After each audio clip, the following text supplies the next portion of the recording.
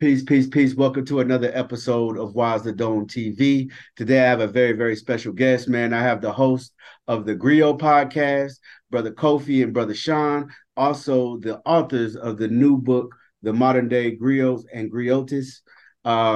Amazing book, The New Generations, amazing book. We're going to talk about the podcast. We're going to get into some of the contents of the book. We're also going to build on just like what it means to be a griot then and now, and I feel like this will definitely be an important conversation because if you know what a griot is, you know the transmission of our information from the wise elders to the youth is something that is an extremely important part of our progression as young Black men and women, but it can also be seen as somewhat part of the rites of passage of manhood and womanhood. And so I wanted to get into all of that. But again, thank you, brothers, for coming on. No problem, man. I appreciate you, man, for having us on your platform, man. The Wise the Dome TV, man. This is my second time around on here, man. So I'm grateful, man, and humbled to be back on a respectable platform, man, with sincere, you know what I'm saying, and positive information, man. Indeed, man. Hey, pleasure's all mine, and this is like I said, we're gonna keep it going. The podcast is always home for y'all. So, but let's get into it. The Griot podcast, great podcast, brother Kofi, brother Sean. What made y'all start it up? And for those who might not be tapped into it yet, what can they expect on the podcast? Go ahead, Sean. I'll let you go in and answer this question if you will. Yeah, sure. So I've been first and foremost, I love saying this. I was a fan of Kofi for years before he and I ever connected. I was like anybody else, watching YouTube, Mm-hmm. watching his lectures, watching his presentations, sharing it to my friends. Like, man, you gotta check this out. Loving what he was doing. And then ultimately we made acquaintances, and I was a guest on his show Mm-hmm. years ago. He had an author show, and I was the guest on there. And then years go by during the pandemic. He was a guest on my platform with his books, promoting his work. And we realized that our natural chemistry Mm-hmm. was so Mm-hmm. just naturally on point, Right. and then after that, we were so aligned in our mindset on various things. Mm-hmm. So it was like, you know what? We should do a podcast together, and we're gonna talk about being the griot. Both of us are authors, Mm-hmm. both of us are podcast hosts, both of us have presentations and lectures. It's only right to do an actual podcast about why we chose that lane and why we carry that torch, right? Mm-hmm. It's kind of the birth of the Griot podcast. But what you can expect, Kofi has a long background studying African traditions, principles, culture, the food, Mm-hmm. dialect, the whole nine. Right. Not just a little surface kind of person. Mm-hmm. He spent time going deep in that thing, and I love that about him. So Kofi can give you that historical, traditional prospect of what the roles of a griot and a grioti is, Mm-hmm. the many roles that they played, and Mm-hmm. then how do we look at today's lens? How does that look today? Right. Right. What is our responsibility that we carry today to tell our ancestors' stories to our youth, empower them, right? Mm-hmm. And then we also every show have a different topic that we are focusing on, and we're doing a whole 360 view of that particular topic per month, and that's on YouTube, by the way. Dope, yeah, and the link will definitely be in the description. You mentioned something, and anyone feel free to answer this, and we'll just keep that format like for the rest of the show. Whoever want to answer, just answer. If you both or just one, we'll do it like that. But Sean mentioned something, important about the telling of the ancestors' stories. In 2023, why is that important now? Why are the stories of our ancestors at home and abroad important for our, growth and development as Black men and women in today's society? Can I say a Yeah, little piece real quick, yeah, Kobe? for sure. I'll I piggyback never off. want. Oh, Yeah, veggie I back never off want of to. you. I never want to cut my brother knowledge, man. But I'm gonna give a small example of why it's important, right? We all see what's going on right now in Alabama. They're Mm, commemorating the church bombing, right? We mm-hmm, all know about the church bomb. mm-hmm, Whenever I say the word Alabama church bombing, the image in your mind is probably those four sisters, rest in peace, respect. Until last week or so, not many people realized there was two brothers that Yeah. lost their lives that day. Yes, yes, sir. Yes, sir. A lot of folks that study our history, that's their career. Mm. They didn't even know about these two brothers. Yeah. One was killed by the police. Killed by the police, right? I didn't realize till about a month or so ago, one of the four ladies, she's still alive to this day. So to answer your question, in 20 seconds, why it's important to tell these stories? We got to get these stories complete and get these stories right. Right. Because I'm in my 40s. I don't know y'all ages. I'm not gonna make y'all say that, but I'm just saying I've been this long. It's been 41 years of Black History Month, and I ain't never heard that before. And yeah, and for the record, I just found this out about 3 weeks ago. You know what I See what I'm mean? saying? Yeah, Same thing. it's not. I haven't been holding this knowledge for years, months, and I do a lot of studying, but I just found out about this a couple weeks ago, and so it's so much piecemeal storytelling.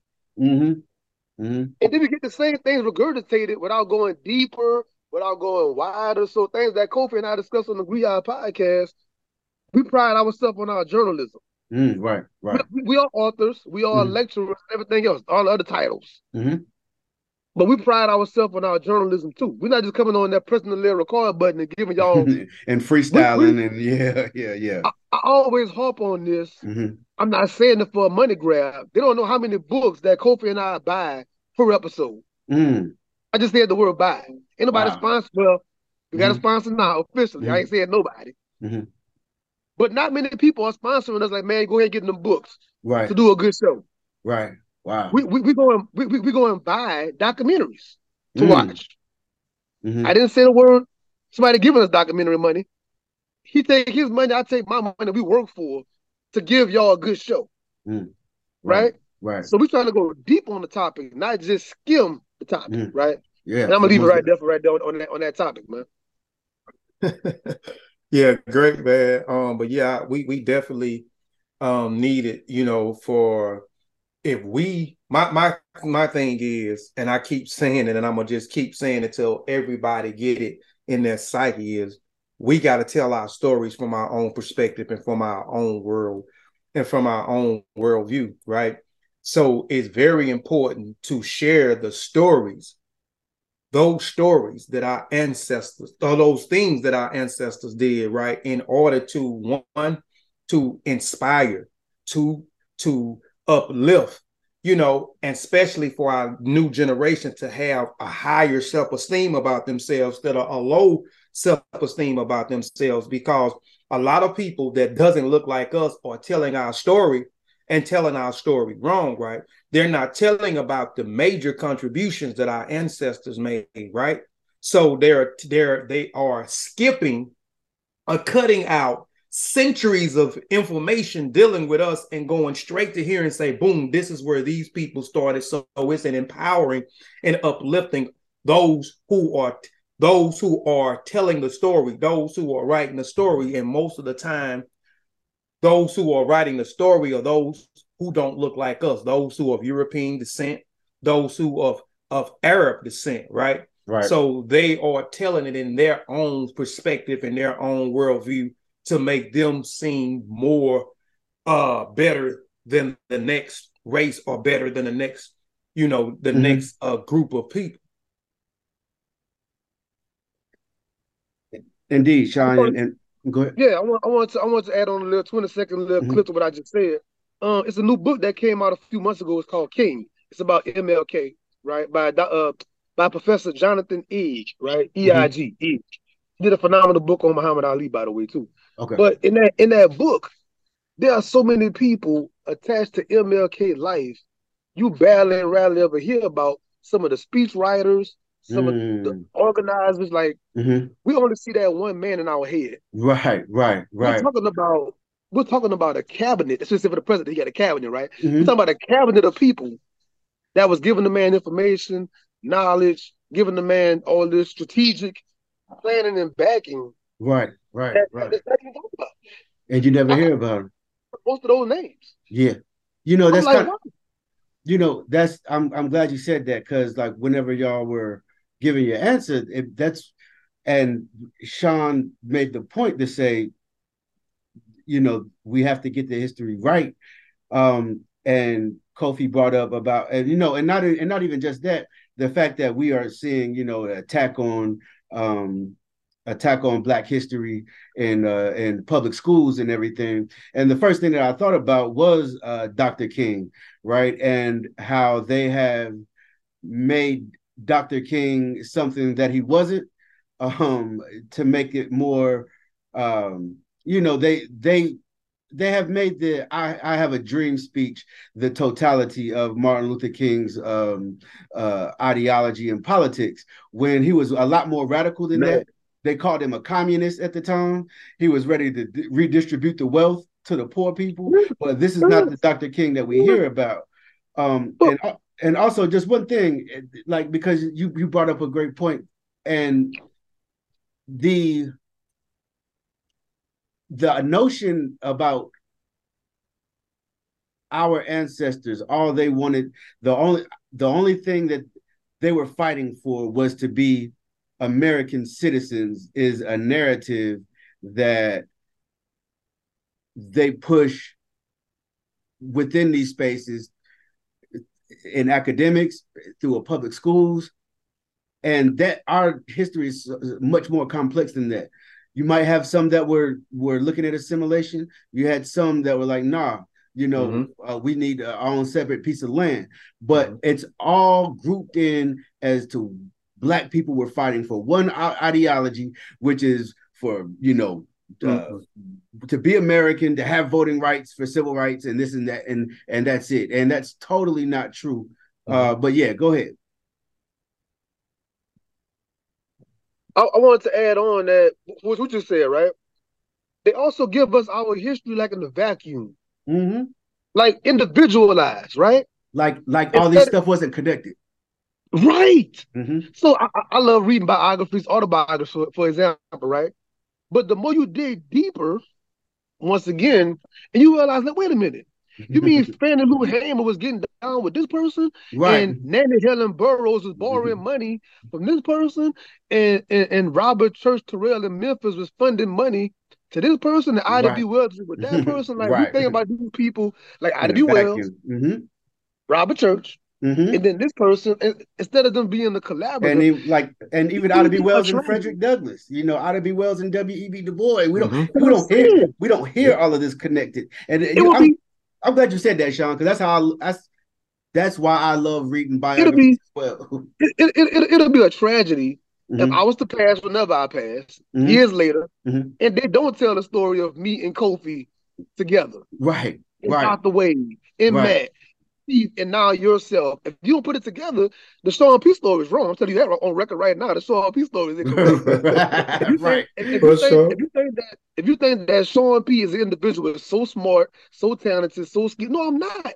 Mm. I got a cabinet of people that put me in position. This is Right. not a standalone project. Facts. And I and gotta that's say that, man. no. I'm glad you took the time to say that, because um the deeper I began to study and get involved in my studies, the more I would, like you said, like I would say, okay, reading about Fannie Lou Hamer. Oh, in '64, Malcolm came to one of her events and spoke and brought her out. Oh, okay, the connectedness here. Ella Baker, like, she used to be down with Martin Luther King and then got down with SNCC, and like you start seeing, like, yo, this is not they didn't do this in an island.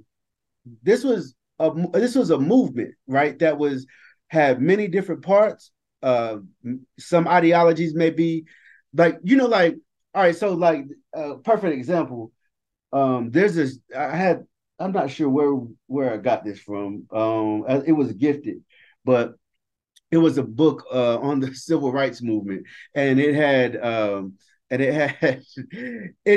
list, enemies of Dr. Martin Luther King, and one of those listed was Malcolm. And it was like, yo, well, who's telling this story? Because they were not enemies. They may have had opposing ideologies on certain things, but that's on certain things. They had ideologies that were similar on others, but the idea that everything was separate, everything was an island, everything, like Sean said, was done in a vacuum, makes it gives the appearance, and no, actually, it to the listener, to the person who actually buys into that idea that everything was done in a vacuum, it weakens what our ancestors did that came before us, because there were so many moving parts, an interdependentness of sorts. And that's what I love about taking deep dives into these stories. You brothers wrote a book about being a griot, and I feel like part of that, being able to have that responsibility of being a griot, you have, like you said, you have to get these stories right, and the little nuances and contextual things that most people don't really understand, the griot has to understand. Like, what are y'all thoughts on that? I want to raise some. I want to raise something for Kofi right quick, because Kofi the expert at this. We have a part in the book talking about oral messages, right? Oh That's yeah. Kofi's chapter, oral messages, right? Mm-hmm. So I tell all of my people that I mentor that life is a big old contradiction, right? For everything you think about, there is a contradiction to it, right? You know, one of the supposed downfalls to oral messages is things get misconstrued over time, teller to teller. Mm-hmm. That does sometimes happen. Mm-hmm. And every person got their view of what happened, right? Right. So if you read about the Black Panther Party hypothetically, because this really happened. Whenever I talked to Geronimo Pratt myself, about 40 minutes in a personal conversation, I'm talking about David Hilliard book on Huey P. Newton. I'm talking about Asada Shakur. I'm talking about Elan Brown. And Geronimo Pratt got personally pissed off at some of these names. Wow. Because he felt like their story was a false story or altered story or a fabricated story. And that's his personal take. Right. And every individual talks to somebody themselves, that's their take. Mm. So as a consumer of a story, you got to be able to siphon out and decipher how you gonna take it. Right. Right. And I want Kofi to go ahead on that with the oral messages. You know what I'm saying? But yeah, that was his chapter. Yeah. When we talk about the oral messages or oral tradition, we're talking about stories that was passed down from one generation to the next generation, right? Mm-hmm. And a lot of people don't value oral tradition. And most of the time when we say oral tradition, people are speaking that it is mouth to ear. And you'll hear people say oral messages or oral tradition is not reliable. There will be no writing, and I made this specific in that chapter. There will be no writing without oral tradition. What can you write down if nobody was telling, you know what I'm saying, or passing these stories down? Right. Now the story can get altered. If I tell you something, you go and tell somebody else something. But I look at everything through methodology. So there was a methodology when it comes to oral tradition. So it wasn't just about mouth to ear, right? It had different methods. So I talk about a historical aspect, the erotic aspect, the literature aspect, where they pass things down through proverbs.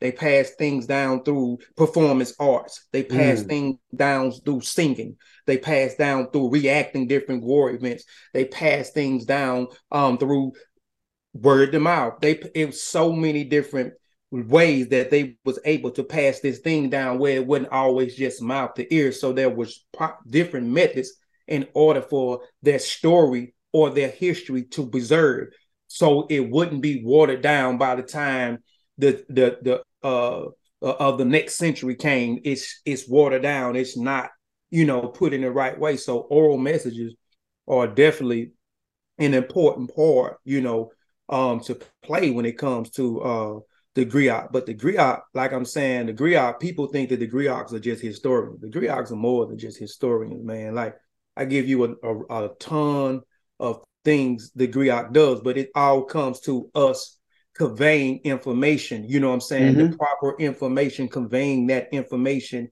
out to the people. Again, like I said, whether or not I related into these or these times of the day, like a podcast hoster, like what we are doing. You know what I'm saying? We will be considered as a modern day griot, and that's what we are, modern day griot. I do want to ask you something, Brother Kofi. When it comes to oral history, what are your thoughts on the fact that many scholars, including especially white scholars, um,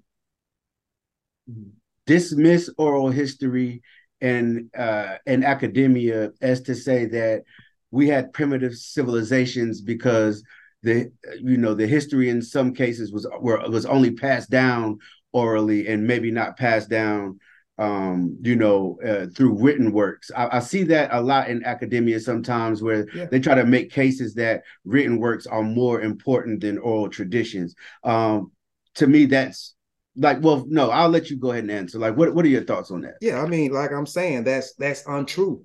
That's why I talk about it. I that chapter 3, oral messages. I did 2 presentations. I did a presentation on Kofi Piche TV, and I did one on Mossy Warrior Clan Part 2. So I go into the discussions about the same thing where academia, and this is where a lot of people regurgitate a lot of this information from. A lot of the Europeans saying that we was primitive, and I don't understand that, because you saying primitive civilization. When you saying civilization, that's an oxymoron in itself. How can we be primitive and create a civilization? Because hence we have to be civil in order to create a civilization. Right. But anyway, so I go into the chapter. I'm gonna turn to it real quick, and I'm gonna get off over here. So I go into just to hush some of those things when people say that they are reliable, because people do regurgitate that stuff that you're talking about. So I go into the methodology and I talk about the categories. So I talk about African oral traditions in 3 different categories. So I talk about it from a literary standpoint. I talk about it from a historical standpoint, and I talk about it from an erotic standpoint.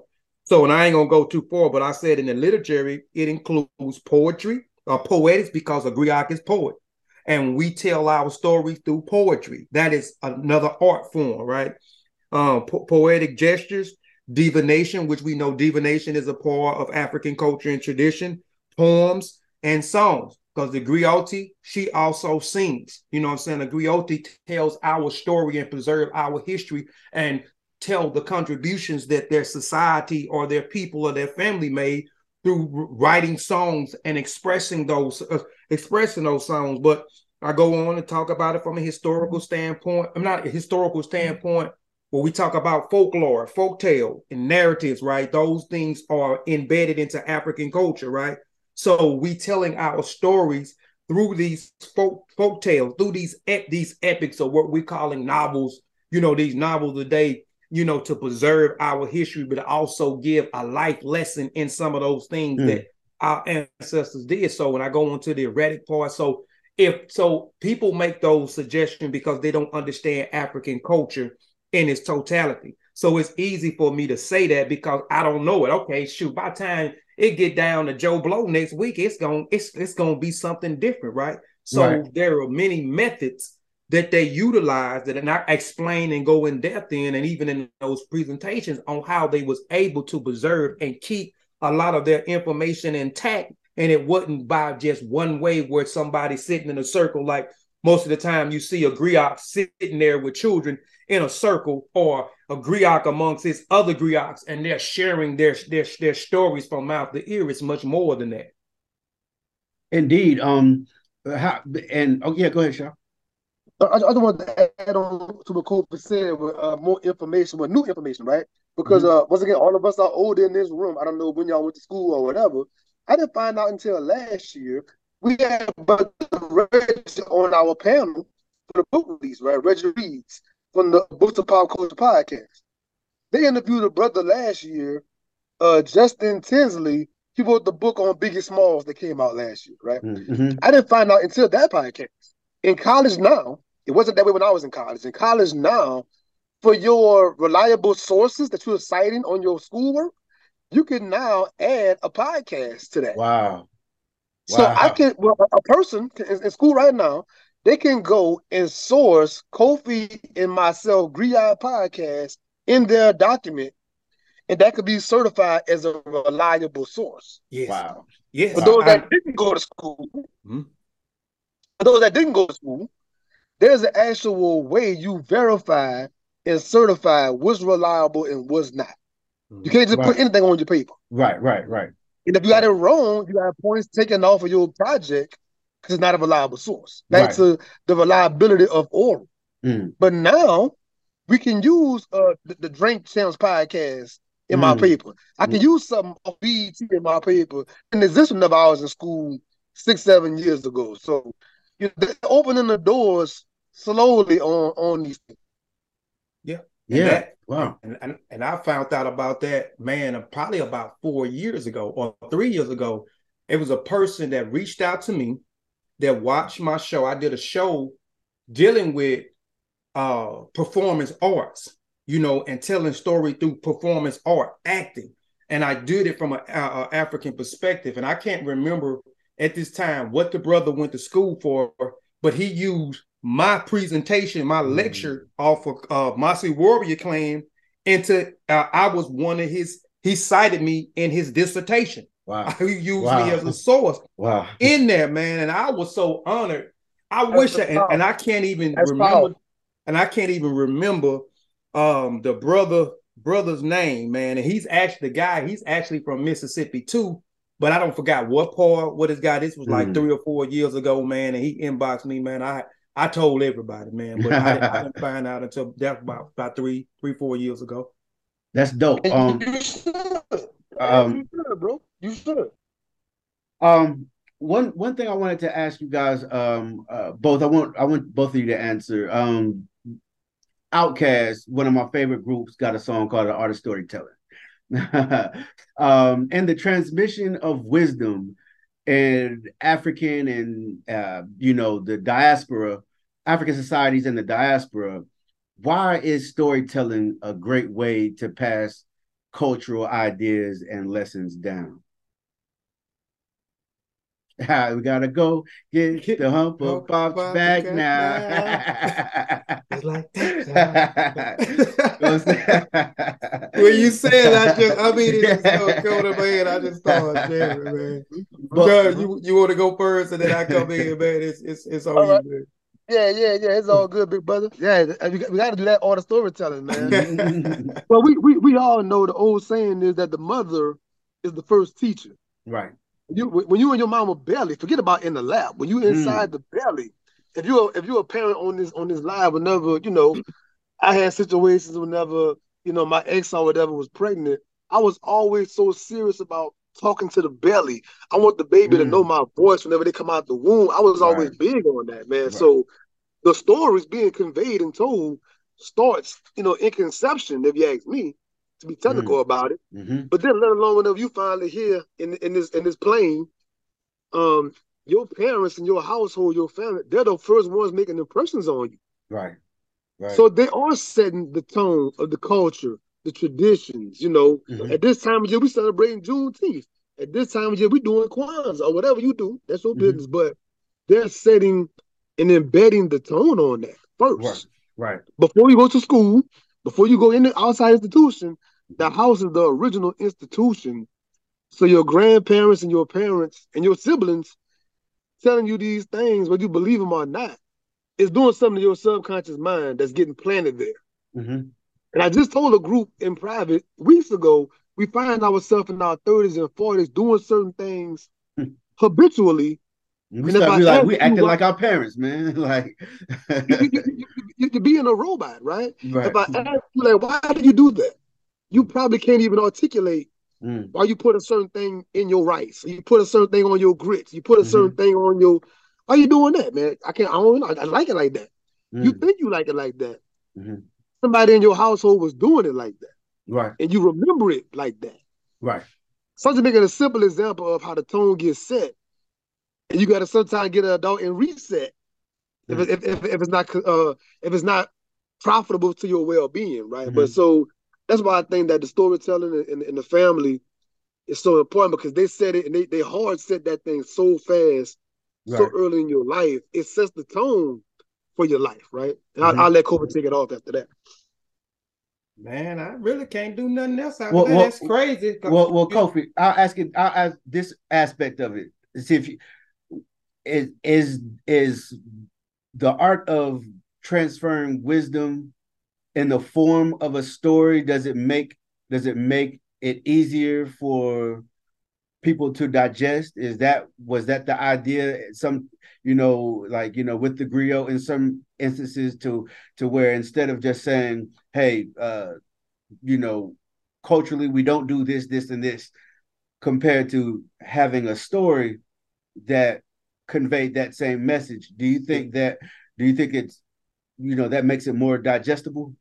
The storytelling makes it more digestible. It makes it more relatable when you can relate it, a story, to something that they are actually experiencing and things that they're actually seeing in their natural environment. So that's why you see folk tales and folklore that is embedded in African culture. You cannot separate the art of storytelling from African culture at all, right? When you dig into it. So you will look at all these different folklores and these folk tales, and they're telling it from a simplest way where a baby or anybody can get the story, right? And they make it relatable where they can understand it, where it's not going over their head. So, and give you an example, like even when we tell stories, when you look at the stories of the cosmology stories, and I'm talking about the creation of the universe, the creation of the supreme deity, the creation of the lesser deities, because in African culture, there's not one ruling guy. There's and even when we say God, most of the supreme deities have a female counterpart, right? And then you have the lesser deities. So if they're talking about it, and we're looking at it from what we're looking at, it from a perspective. Oh man, and I studied this and I started studying this a while, but like thermodynamics and astrophysics, right? If I go to telling them, breaking down particles and the expansion and explosions and such, you're not going to understand me. You're not going to follow me.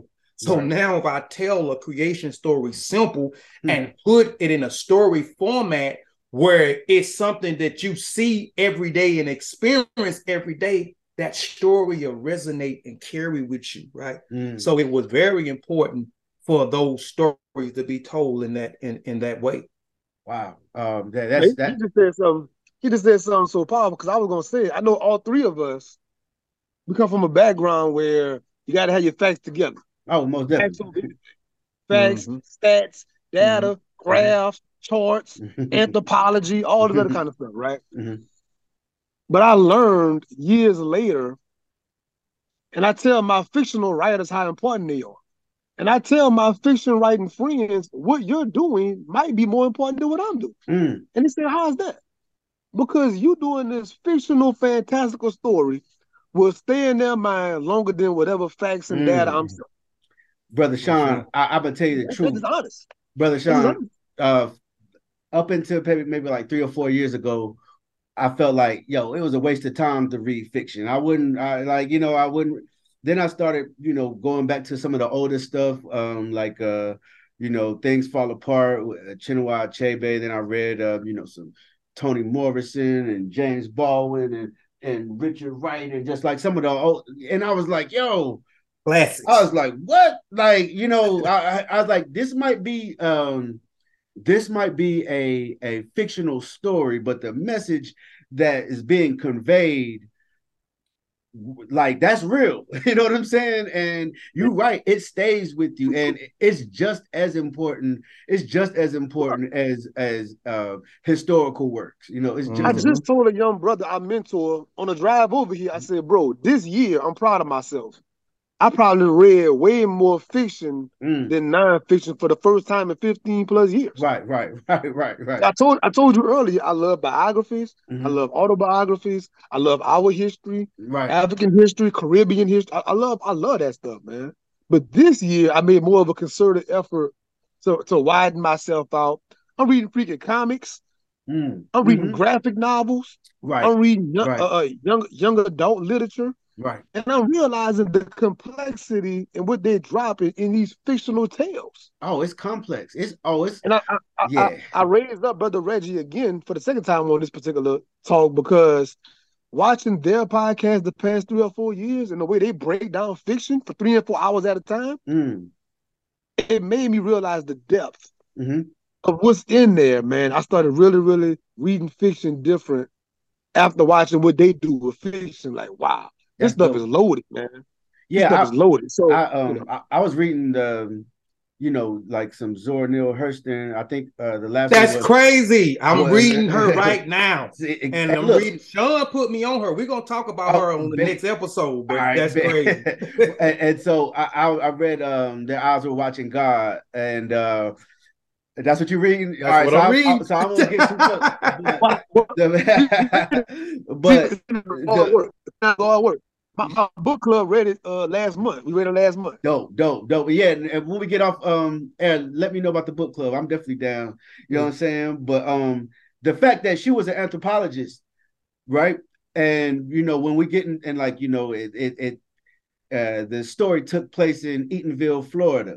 Eatonville, Florida was really a black town that was created by former slaves in which she grew up in, right? So she's telling a story. It may be fiction, but this is based on it's a historical fiction, and she's able to convey like I looked at it like, all right, if somebody if somebody just wrote a book on the history of Eatonville, Florida, I might, get some stuff from it and remember some things like, who founded it, what year it was founded, but the nuance of everyday life cannot be expressed in that manner. But the fact that she's writing a fictional book about a town in which she grew up in, she's able to convey what it was like there way better than any, just books based on nothing but facts and data would be able to. Because black people, like, yeah, go ahead. I just want to add, I'm so glad that Kofi is on this journey because, as I said earlier, Kofi is so steeped in so many things. The amount of things that he gonna see in it, African tradition wise, our Native American traditions, our other traditions, all that stuff is so laced in there. Right. If I can catch it, I can only imagine what he gonna catch enough. He go through that thing with that fine tooth comb. He gonna see all kind of stuff, and what they're doing with their indigenous medicines and their herbs and rituals and the things that they're doing there. They talk, and she talks about that, and she got initiated into voodoo in Haiti whenever she did some work out there. She knew about. Oh, I gotta get back on the book. I gotta get it. She's really dope, man. She's really dope. But yeah, but I'm glad you're reading it too, because like just what I got, what I not only just the story of what she's conveying in this book, and it kind of reading it kind of transports you to the world that she lived in, and you get to see how everybody interacted in it, and it's a beautiful book, man. And and so like when it comes to the art of storytelling, it's definitely important way to transmit our culture, our history. And I'm definitely thankful that on my journey that I stopped being so bullheaded and was like, yo, I'm gonna break down and read some of these fiction works by some of our great writers, because it's definitely worth it. What we kind of touched on it earlier. All three of us big fans of music. Most Africans are.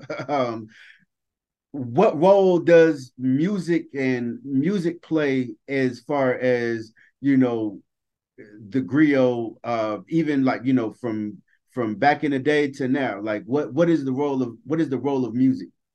I'll start from a historical standpoint, and then I want my brother, if he don't mind, wheel it on into the modern day time, right? All right. So, but you music, I don't care. In African culture, even up to this day, music is embedded in everything they do. If they out there in the field and they're doing stuff for their harvest, right? There's drums and singing and dancing going on. If there's a ceremony going on, it's singing and dancing. If visitors are coming in, they're welcoming people in, they're singing and dancing. And so music is a vital key when it comes to our culture. That's why we love music. And I think we are, one of the most talented musicians in whatever era, whatever genre we step into, man. But music is a way also of sharing or conveying information. If you have the Griot, who has the kora, is one of the instruments, almost look kind of like a violin in some form or some type of harp, right? If you see him, and most of the time, historically, you will see even today with modern griots, because they have modernized themselves, but they still carry that instrument. You will see the griot beside him singing and dancing, and she's singing. She may be singing about a victory that they had over their enemies, right? And this is something to be, that she's passing down so people can get, because it like Sean said a while ago, we start doing things subconsciously and don't even know why we're doing certain things, right?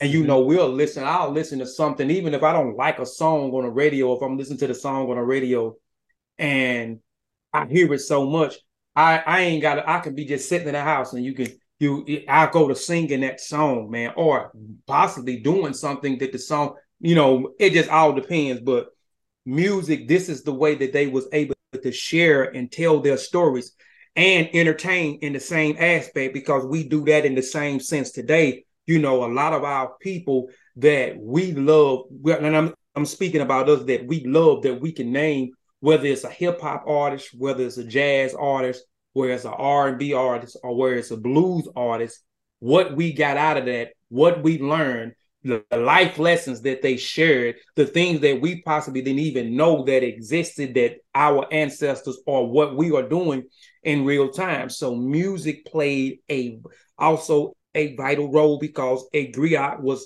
not only a teacher and a historian and an advisor or a warrior, which we skip over at times, but they were singers and musicians, right? And this was another way for them to deliver a story through their music.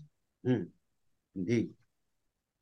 Look how I'm gonna do it. I'm gonna go with the 50 years of hip hop approach, right? And for anybody that's younger watching this podcast later on, I gotta always say it like that. In our childhood, there was no internet. It was no World Wide Web. It wasn't no Wi-Fi and streaming. So until they on the West Coast talking about what's happening in Compton and Los Angeles and Oakland, and besides little small thing you seen on the 10 o'clock news, it wasn't no 24-hour news cycle. 10 o'clock,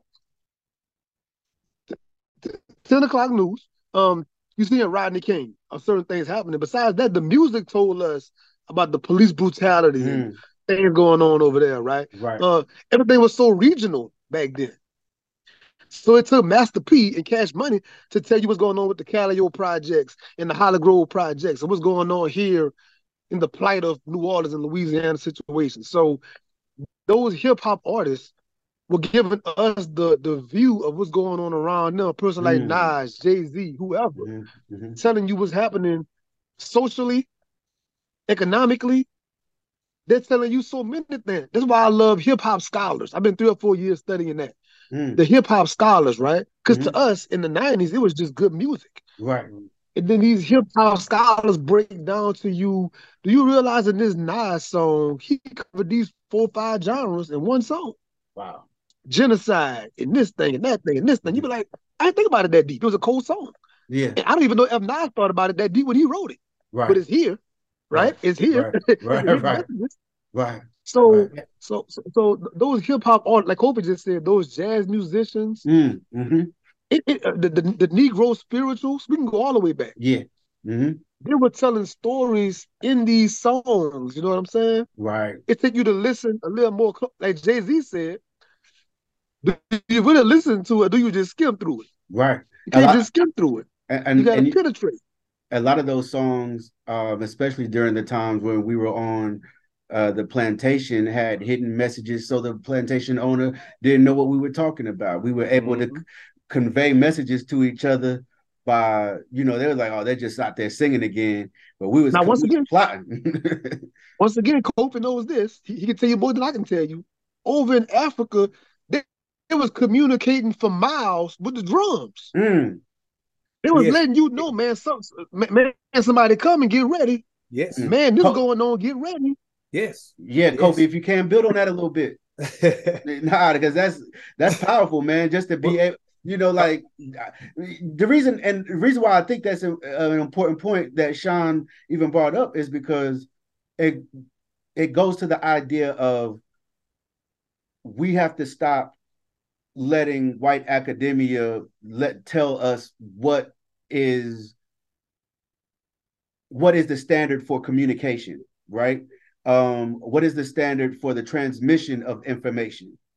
If I'm able to tell you a story or tell you or warn you by simply using a drum, that is not primitive. That's actually genius. You know what I'm saying? But when I want to add one, go find it on YouTube, brother, all the time. The brother Dr. Wesley Muhammad, I love that brother. He had a whole presentation on the 808, the 808 drum. Wow. And the weapon, the phrase is the weaponization of hip hop. Go look that up. The weaponization of hip hop. See, we don't want to take the time to study these sciences, right? But these billion-dollar corporations, they study how many hertz to put a certain beat at, how many hertz it take to hypnotize you. They clone Tyrone, right? They use the beat to make you have a warrior mentality towards your brother. Oh, bro. But look, haven't you heard of people? You gotta check it. Yeah, I'm gonna watch it. But haven't you heard like people like we've all even seen it, like especially during the crunk era in the club. The club wasn't a safe place, man. You know what I'm saying? With the type of music and what they telling you in the music, people don't think it had any type of effect on their psyche, but it definitely did. Let me tell you what I saw one time at work when I had a blue collar job. I had a delivery job, right? I'm inside my truck watching my coworker. He a grown man older than me. He had his headphones on. I don't know what he playing. Right. But I promise on everything, I literally watched this brother get hypnotized and transform into a very aggressive state. He's sitting there by himself. Right. Ain't nobody telling him nothing, ain't nobody messing with this brother. He is working himself up via this music. Wow. I'm like, wow, this is crazy to watch this. Right. And this like 15 years ago, I just never forget the imagery of, wow, you're a grown man. And you're getting so transformed by this music. Right. And it's like 8 in the morning. Ain't nothing even happening. Right. We ain't left the yard yet. You already gassed up. Right. But my only point in saying any of that is the transferring of music and information and the drums and the beats and the cadences and the frequencies and the vibrations. Like, this sounds like pseudo stuff, but this is actual verified science. And our ancestors even knew that way back then. That's where COVID come in at. Yeah, man. I mean, I'm agreeing, like you said, the drums were everywhere, bro. I'm just gonna tell you, the drums were everywhere, man. Right. And he mentioned communications. I did a presentation called the first form of communication, or the first telephone. The drums was, and I'm saying that, I'm not saying nobody else said that, or I read it, just by me just dealing and doing numerous presentations on the drums, and fascinated about what type of wood they use, what type of animal skin did they use, what type of how did they carve the instrument out, how did they dye the instrument, how did they shine, how did they do these certain things. So when you look and see, when we got here, we still had that form of communicating with each other, right? So they knew what type of skin that they needed to stretch across that wood, and how many inches and diameters that this drum needs to be, and how hollow and how deep that it needs to be in order for it to travel miles away to warn. I thought we were primitive. I thought we were primitive. Right. I thought we was over there primitive, over there scratching our butt, looking lost. Right. You know what I'm saying? Right. So, so that was, I'm saying, the first form of communication when we got here. We was able to communicate with each other by different drums. So there was various different drums. The only drum that people may know that is a popular drum that comes out of Mali is the djembe drum. Mm-hmm. So you hear us always talking about the djembe drum, but there was so many other different drums and so many different styles of drums where you use your hand, but you also had drums which you had to use a stick, for the drums, right? Mm-hmm. So there was so many, which one of the drums is called a stick drum. Right. So they just knew how to, like I'm saying, the centimeters, the metrics, the hollowness, the deepness, what type of animal skin, how far to stretch it, how to put it on in order to make these long communications, to other plantations to warn the next plantation or what's going on, or even if a revolt taking place, we're finna get ready to revolt, get ready for the plan or whatever the case may be. So they communicated through the music of the drum. Now the slave owner might have come through and they think they might be playing and rejoicing and doing what they're doing, but they ended up figuring that out too. So over here, drums got banned. Right. Drums ended up getting banned because they ended up figuring out, oh, y'all communicating by this music, by these drums. Okay. So yeah, drums, I say, was the first form of communication, or the first phone here, because that's what a phone does. You can communicate with people long distances, right? So that's why I titled it that presentation, that drum was the first form of communication. Drums was the first telephone or cell phone. And I'm here in Louisiana, right? One of the biggest slave revolts in U.S. history happened in New Orleans a long time ago, right? So they would all get together on a Sunday, our only day off, and go to Congo Square. But they call it Congo Square. And like Kobe said, they had the music going. The whole time they're planning an insurrection, unbeknownst to these other people. But they dancing, they got the music going. And for those that don't know, I love martial arts, man. They're doing their different dances, but they're practicing martial art unbeknownst to them. You go into the capoeira, and the other kinds of martial art where it looked like they just dancing, and the music playing, and they saying so, but they're mimicking war tactics, fighting tactics. They're practicing. That's right, and that's genius, man. Like when we think about it, that's genius. Yes, it is genius. Whenever I was on the show with you brothers, and when the book was coming out, first off, I'd definitely like to say again, I appreciate the invite. I had such a great time. You had an elder brother on there, and and so in preparing for this show, I kind of wanted you guys to build on what is the role of an elder in most African societies, and when it comes to here in us in the diaspora, like, what is the difference between an elder and somebody who's just older? That's, everybody love that, man. Elder versus older. Like, we've been brought up that it's just because somebody is older than you, you should respect them, right? You should respect them no matter what, because they older than you. And that's how we looked at it. But again, we looking and we have learned something from somebody else's worldview and somebody else's perspective. That's why I always say we got to tell our own stories from our own perspective, our own worldview. So when we look at the worldview, or we look at it through the lens of our ancestors, you being older than me does not make you an elder, right? So there's certain things you have to go through and do in order to become an elder. When we start talking about the rites of passages, right? And being an elder sets you up to be an ancestor. We speak that word too loosely. Oh, the ancestors. But some of the people that you may have said as your ancestors totality of your family or society say they don't even speak his name, right? Because of the things that he did. So an elder and an older has two different things. An elder has a responsibility. An elder has a responsibility where he has to be an important role model. He has to be a role model, right? He has to have good character is another thing. He has to have good character. He have to be able to be a good beacon in his community. He have to be able to be strategic in a way that he's giving his lessons to the youth. He has to be able to gravitate and pull the youth up and educate them so that when they go out and become men and recognized as an adult, because one turning 18 or getting your driver license, becoming 21 here makes you make you an adult.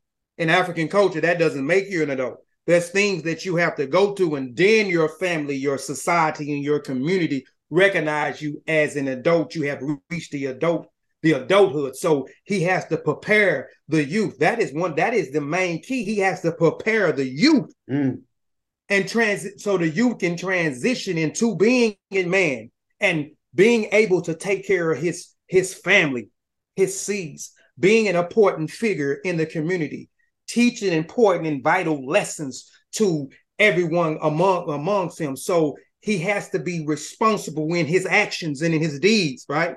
So that is an elder, right? So an older is someone that we see that's hanging out on the street with his pants sagging, cussing, or even teaching a person how to sell poison in his neighborhood, or not being a right example when you see him beating up his wife at the community store, right? You know, these are not examples of being an elder. It is an older. So we must distinguish an elder between an older. So that's why I wrote that piece, because that part is an elder griot. Even though Keith Nicholson is our elder griot, he is also a master griot. Once you get, this guy has 42 publications and 52 manuscripts waiting to get publication. He's a writing machine, and he's excellent and superb at what he does, right? He's meritorious. That's his word he likes to use all the time, right, son? So he's meritorious, right? So we have to give him his flowers because he is a master griot, but he's an elder. So in order, before we go into talking about Keith, we have to establish what an elder and an older is and why we call him our elder griot. So it is definitely a difference between an elder and an older. I want to add on to that real fast, man. You know, once again, I'm at an age in my life now, which is funny to me. On a lot of jobs I work on, I might be the oldest guy in the room now. Right. It happens so fast. Yeah. From being the mentee myself, to now people literally coming to you with a straight, serious face, asking you serious, I want to say life and death questions. Right. And they want your honest opinion, man, Mr. Sean. I'm thinking about what you think about this. And so now I gotta slow myself down, because I know that person hanging on my every word. Whatever I'm about to tell this young person, they're gonna really go and do it. Right. That's a whole different level of responsibility than just two homies just kicking it, just shooting the crap at work. Like, nah, this person really asking me a dire question about their relationship, about their household, about their finance, about whatever it might be, right? So now that we're getting to that older stage, we got to start making that deciphering how you want to be perceived at this latter part of your life. Are you an elder? Are you benefiting your community? Are you benefiting people around you? Are you just passing years on the calendar? Right. You're getting older you're getting older by accident. You ain't getting no better. Right? Older by accident. Yeah, I like that. But no, that's real. It's like going to a job, right? And they say, oh man, so-and-so, he a 20-year employee. Are you 20 years, like you got better every year? Right. Or you only managed not to get fired for 20 years? That's two different things. Right. Two different things. Even some relationships, they've been married for 20 years. Is that 20 years a thriving relationship? Or y'all just too lazy to get divorced? That's two different things. Right. So it's the same thing with our age. You getting better, you getting sharper, you getting progressive, or you man not to die in the pandemic, you know what I mean? You got by. Right. I wanted to. I was thinking about this earlier. When it comes to the griot and in some West African societies, would is this a position that is given to you by you know belonging to a certain family? Is it the people that elect you this position? And if you can just talk about you know especially because in West Africa, right? Like how in different societies one actually gets this title. They are groomed to be that. You are born to be a griot, meaning that my father and my mother was a griot, a grioti, right? So you're born into that role, and you are groomed into that role. So and every griot and grioti don't serve like we give a ton a list of the roles of the griot, but that doesn't necessarily mean that every role is going to be facilitated by a griot. I may only be a teacher, I may be an advisor, and I may be a musician. Sean may be a musician, an advisor, a storyteller, and a warrior, right? And someone you may yourself may be a warrior. You may be an ambassador and a historian, right? So you're groomed in whatever role it is that your family have. Like my family may be just, and I'm saying that too because I'm groomed, whether I look at it or not. I was groomed into this role, right? Even when you read the Art of Storytelling chapter 2, and most people will think that, damn, you and Sean, man, y'all smart, y'all was smart in school. Man, that was far from the case, but I was being groomed because most of my family on my father's side are teachers and preachers. So both of them are conveying information. Both of them are teaching, right? Both of them has to retain information. Both of them have to read on a daily basis, and then they have to convey that information back, right, in a way that it hits for somebody to gravitate, to understand, right? So I've seen this my entire life. Going to school, and even some of my aunties and my cousins, I was in their classrooms because they was my teachers. I was brought up in the church, so my grandmother, who they considered a prophetess, she also preached. My auntie, who they consider was a prophetess, and she's still a preacher. My father, who is a preacher, right? So I was groomed to be a griot, right? So I was groomed to be a teacher. I was groomed for this. So it's the same.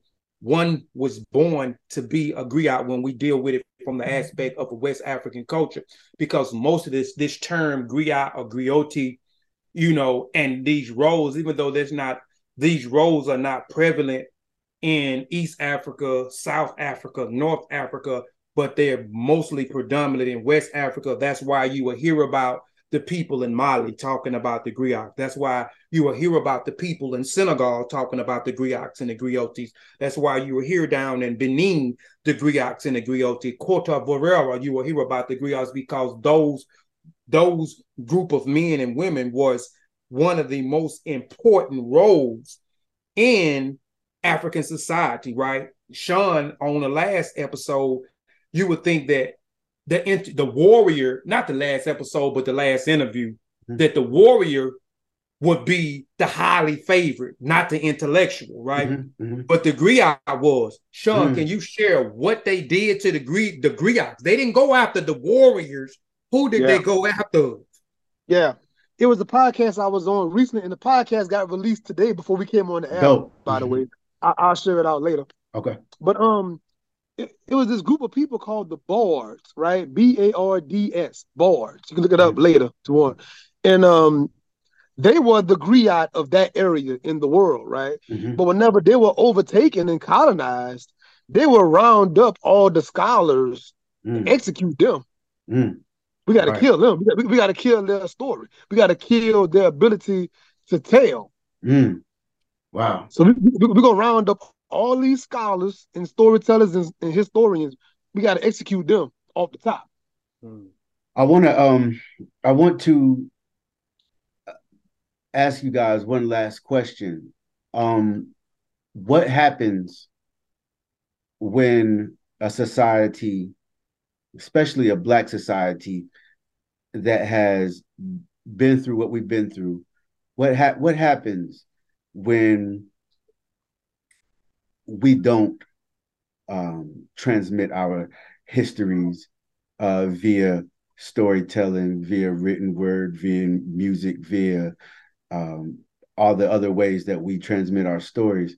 What happens because Sean, you telling that story of how they rounded up the griots and the scholars and they killed them.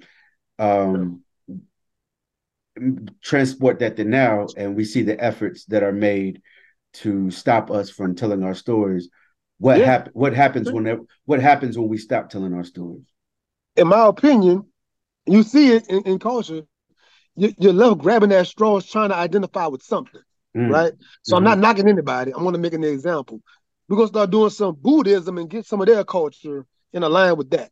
Mm-hmm. I'm gonna get some Arab things in line with that. I'm gonna get some this thing, some Eastern things from Asia and whatnot in line with that. Like you trying to find something to align with. I'm gonna get some Mm-hmm. kind of culture about myself and Mm-hmm. dress like them, talk like them, eat like them, pray to their religious deity. Just trying to find something. Right. Right. But the actual people from those places, they are deeply rooted in whatever that is Right. because they're from there. They didn't forget that. And Right. even here in the US, so many people that come over here, they're not just sending their children to school until 3 or 4 o'clock and then that's it. Right. They got after school programs, they got summer programs, they got weekend things they're doing. Like, yeah, you're going to school over here, but Mm-hmm. you're gonna still learn our tradition, our culture, our holidays, our revered people. Right. Right. Right. You're not just going to their school. Right. They Right. said that only a fool will let the oppressor educate your children, right? Mm-hmm. Somebody Yeah. said that quote. Malcolm. Um, Mm-hmm. there it is, Mm-hmm. right? So I think to answer your question, what happens is you just left grabbing that stuff because you want to identify with something so bad. Mm-hmm. I don't know if anybody listening did your DNA test. If you never did it, go out there and do it. But I tell you, for me, when I started to literally see my DNA and see people in my DNA, it did strengthen and embolden me a little bit more than what it was before because I'm starting to see a trajectory. Right. But Me too. if you don't have that, what do you anchor to? Right. What Right. what do you more to? Right? Yeah. Mm-hmm. You out there just floating. So I'll leave it at that. Indeed. Can you, for one more time, ask that question one more time, man, and I'm gonna give you short and precise answer. Oh yeah. No, I was going to say what happens whenever we stop transmitting our history, whenever we stop transmitting our folk tales and our cultural mores to the next generation. What happens? Oh man, Sean kind of wrapped it all up. We're gonna be grabbing one, like he said, grabbing. We're definitely gonna lose a self, lose who we are, right? Mm-hmm. You know, our identity, which we already have lost our identity, and we're grabbing to anything. I'm a Native American over here. No, I'm Buddha. I'm Buddhist over here. No, I'm a Hebrew. It's all these things we're gravitating to these different identities because we already done lost who we are as a self. But if we don't if we stop doing this, right, because there are surges of what I call people are regaining their consciousness, right, and understanding who they are and gravitating toward the things that they need to learn about themselves to strengthen their families, and then able to go out and strengthen communities, and then from there strengthen their community, states, and other countries, right. Mm-hmm. So if we stop, we're going to end up continuously making the same mistakes that our ancestors made and the same mistakes that we are seeing ourselves make in real time today, right? Right. Oh, go ahead. You No, yeah, but before we go, I want to ask you guys this question, because what you said kind of sparked something. I saw somebody online the other day, and it's no disrespect to them. I disagreed, but it's no. So I'm not going to say any names, but they made a comment that said, all African Americans do is think about the past and pout. I reminded him that Dr. John Henry Clark said the past is the present, right? And what are I think that kind of goes back to what both of you guys were saying. If we don't focus on both, we have to be able to focus on both the past and the present simultaneously. That's correct. Look what I was saying too, right? Mm-hmm. Even with that concept we're talking about right here, the manipulation of time. That's not the way our ancestors saw time. How we see time right now. We saw that's cyclical. We saw that in a cipher, man. It was not linear. That's why them people saw the Mayan calendar and they saw, oh man, and they got confused. The world gonna end. No, that cycle ended. That cycle reset at this particular point. It didn't end. It's not linear. Right. So you're correct. When you said the past is the present, is always happening, that is the most true statement today. Right. It's always important to be in Sankofa, looking back, right? To go forward. That's a loaded thing. When you say a little small thing like that, that's loaded. That's heavy. It's very loaded. Right. No, you absolutely. The time. Now look at this. Look how they do it. But back to the fiction, Marvel and DC Comics, they're showing you the quantum universe now in the multiverse. Right. And so and like you mentioned it, like the Sankofa bird is looking backwards, man. You know what I'm saying? We must never forget, and we must always continue. And to be honest with you, and it was somebody who calls themselves African centered, but the fact of the matter is, it is European to forget about to even think that it's okay for us to stop telling our story. It's okay for us to stop looking backwards. It's okay for us. Yeah, it's foolishness. Foolishness. Everybody else is not doing it. Everybody else is not doing it. Who is doing that? Right. Exactly. I was saying, fellas, who over there telling the victims of World War II, man, forget about the Holocaust? Nobody. Who over there telling any other place in the world, no, forget about y'all tragedy, forget about this thing that happened. But when it come to us, right? Remember that old saying, the buck stops here? For some reason, when it come to us, the buck stops here. Y'all got to forget and get over that. I don't know where that came from. Right. Like just us. Right. Forget, just us. Don't worry about it. Don't get no reparations. Don't get no kind of reprieve. No kind of nothing. Even Native Americans have all kind of kickbacks. Most definitely. So what happened to them? Most definitely. Right? Yep. And that's why people say this, right? People say, man, y'all been here for all of these hundreds of years and y'all still coming up. But these other cultures come here in a matter of time and they owning things. There's a reason for that. Yeah. They come here and get all kind of kickbacks. Oh yeah, it's systemic. They want you to feel like it's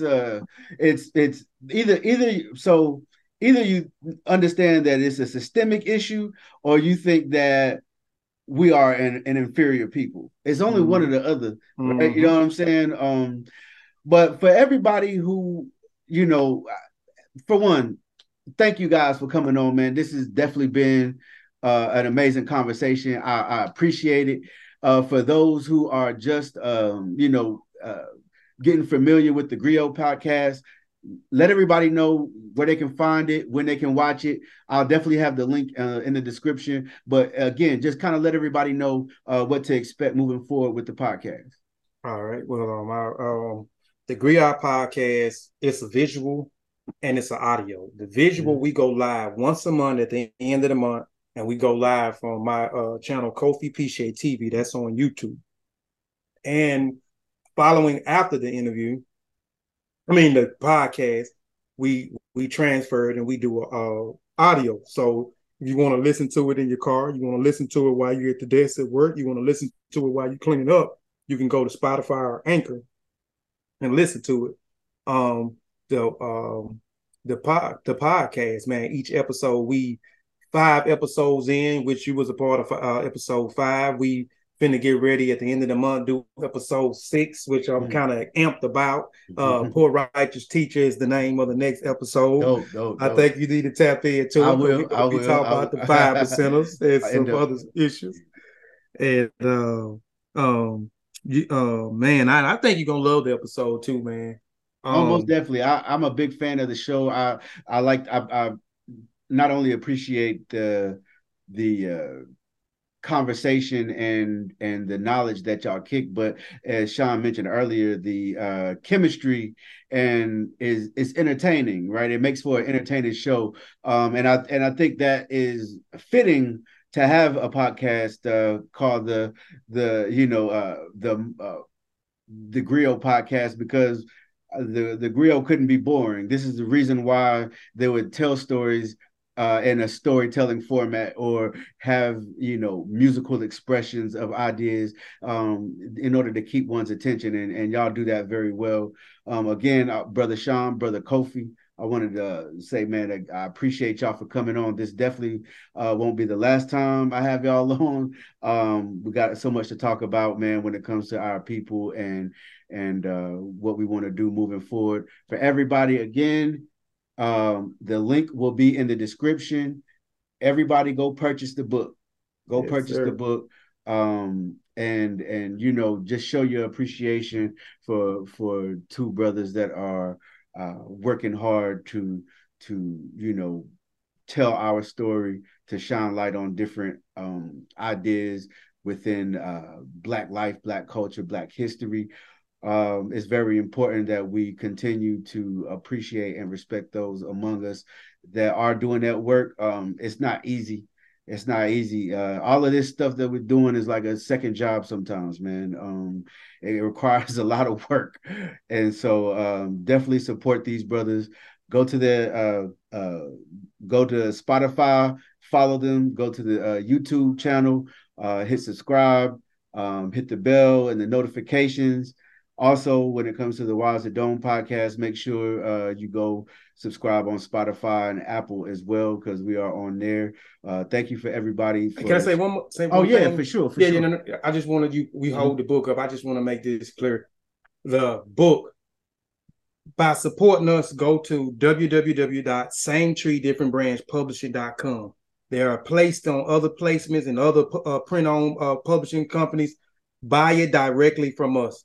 My brother got the shirt on right now. That's also available. Patronize the author directly. So patronize us directly. Go to that website. If you can't remember the website, just DM me or Facebook Messenger me or Sean, man, and we'll make sure we get the book to you. No doubt, no doubt. And with that, man, we'll say peace. Tune in next time, and we'll definitely have another powerful show. But thank you, brothers, for coming in. Peace, man. Appreciate it.